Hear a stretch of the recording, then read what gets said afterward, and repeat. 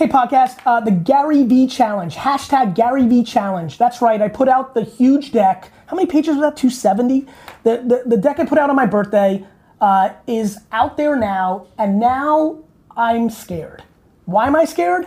Because people love consuming information, but they hate doing the things in the information. So we're doing the Gary V Challenge, hashtag Gary V Challenge. What does that mean? I am now challenging you, my audience, to make content at scale. Use the hashtag Gary V Challenge in Facebook, in Instagram, in Twitter, in LinkedIn, so that we can find your stuff. And I'm gonna pick some winners in January of the people that have gone out and actually contextually making at scale. Please go do that. Go check it out. Looking forward to it. Please enter. Doing always is better than reading. This is the Gary V Audio Experience. What's up, everyone, and welcome back for another episode. Today, Gary speaks at a keynote about how the most controllable variable in your life is just putting in the work. So make sure to hit him up with any questions or comments that you have regarding this episode, and I hope you enjoy. Please understand something that I'm fascinated by, and I'm hoping one person hears me, and it's the time they needed to hear it. Consuming my content, coming to conferences like this, reading more books, debating about the way the world should be, being a perfectionist, debating, complaining, dwelling, all of it, excuses for not doing. If you ask me what I really want, I want this to be the last conference you ever go to. I'm being dead serious. I want you to understand that it is very likely that if you're sitting here, you are trying to find ways not to do. That's not everybody. That might not even be most.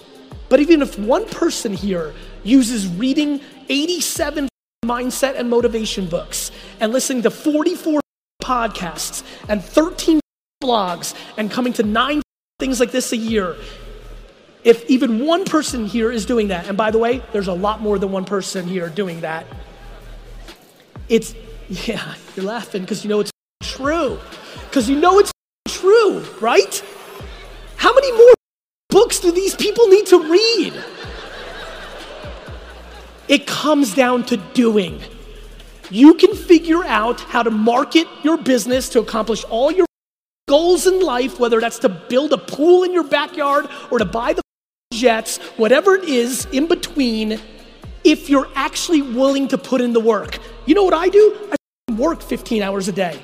I write my captions on my Instagram. I reply to your DMs. I answer comments. I read my email. It's work. You want the secret? It's called work.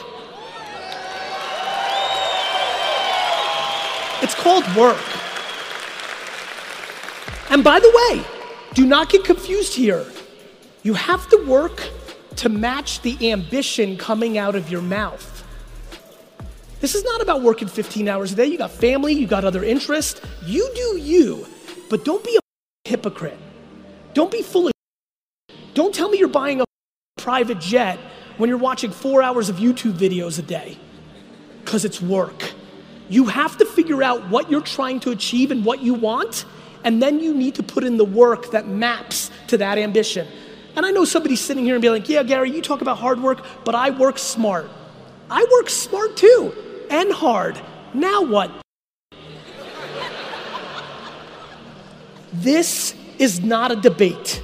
The most controllable thing, listen, we're all built differently, right? We've all got different skills, different charisma levels, different beauty, different smarts. We've all got different.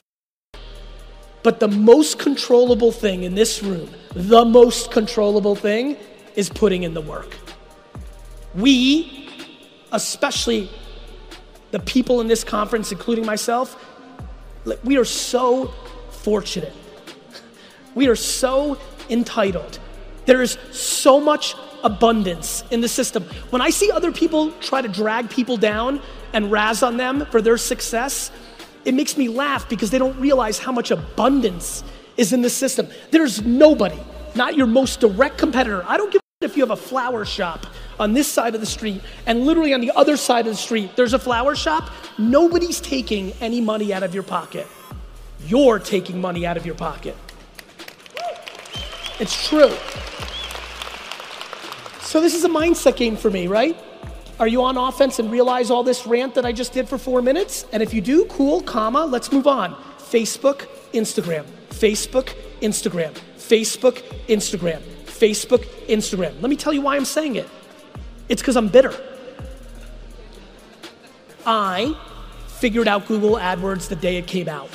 I understood that search engines were gonna be big because the internet was crazy and Yahoo had already become big. It was real. I understood that we would all use search engines for a long time. Showing up first for very few pennies was a good idea. I started running them. Day one, it worked. You typed in wine library showed up first, you clicked it, you weren't used to it yet, they didn't even blew it out back then, you weren't even sure you were hitting ads, it was gangster. Every sixth person bought something. I was paying 30 cents for new customers, and it's sitting in my face, and my business is going from 3 to 7 to 15 to 29 in my face. And what did I do? I was still doing direct mail. I was still doing TV. I was still doing billboards, which was fine because it wasn't as overpriced as it is today, but I hit oil, and I wasn't pumping hard enough. When he said 4 to 60, my brain goes, should have been 250. If all the profits I was making that I was spending on other things, I put back into Google, it would have been 250. My friends, it's not too late for Facebook advertising and Instagram influencers. It's not. Is it as good as it was 36 months ago? It is not. Is it a hell of a lot better than it's gonna be in 36 months? It is. And it is at scale. There's nothing you do it. I love that somebody's sitting here and saying, yeah, but it doesn't work for my industry. It is for your industry. The whole country is on it. Oh, but Gary, young kids aren't on it. Fine, I understand. But when I run ads for 18 to 24-year-olds on Facebook, we sell the living out of it. Are they on it as much? No.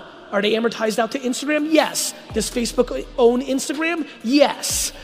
Should you do influencer marketing on Instagram? Yes, because people don't know how to price themselves. If you find people with 100,000 followers and you ask them to post a picture of your thing or tell them about your thing on DM, a lot of times they overprice, a lot of times they underprice. You're gonna kiss some frogs, but there's a load of princes right now. I'm telling you guys, I'm telling you right now, take the audacity, the lack of education, the laziness out of your system and become a practitioner in Facebook advertising and Instagram influencer marketing, and it will disproportionately help your business. Don't know what to say and do? Figure it out. That's your job. You want the fruits and the benefits of winning? You gotta put in the work. You gotta lose some money, you gotta win some money, you gotta read some, you gotta try some. But here's the thing, you don't have to spend a lot to learn. You can run $100 worth of ads and look at what it teaches you. But know this, the world is broken up into two places when it comes to this: sellers and marketers.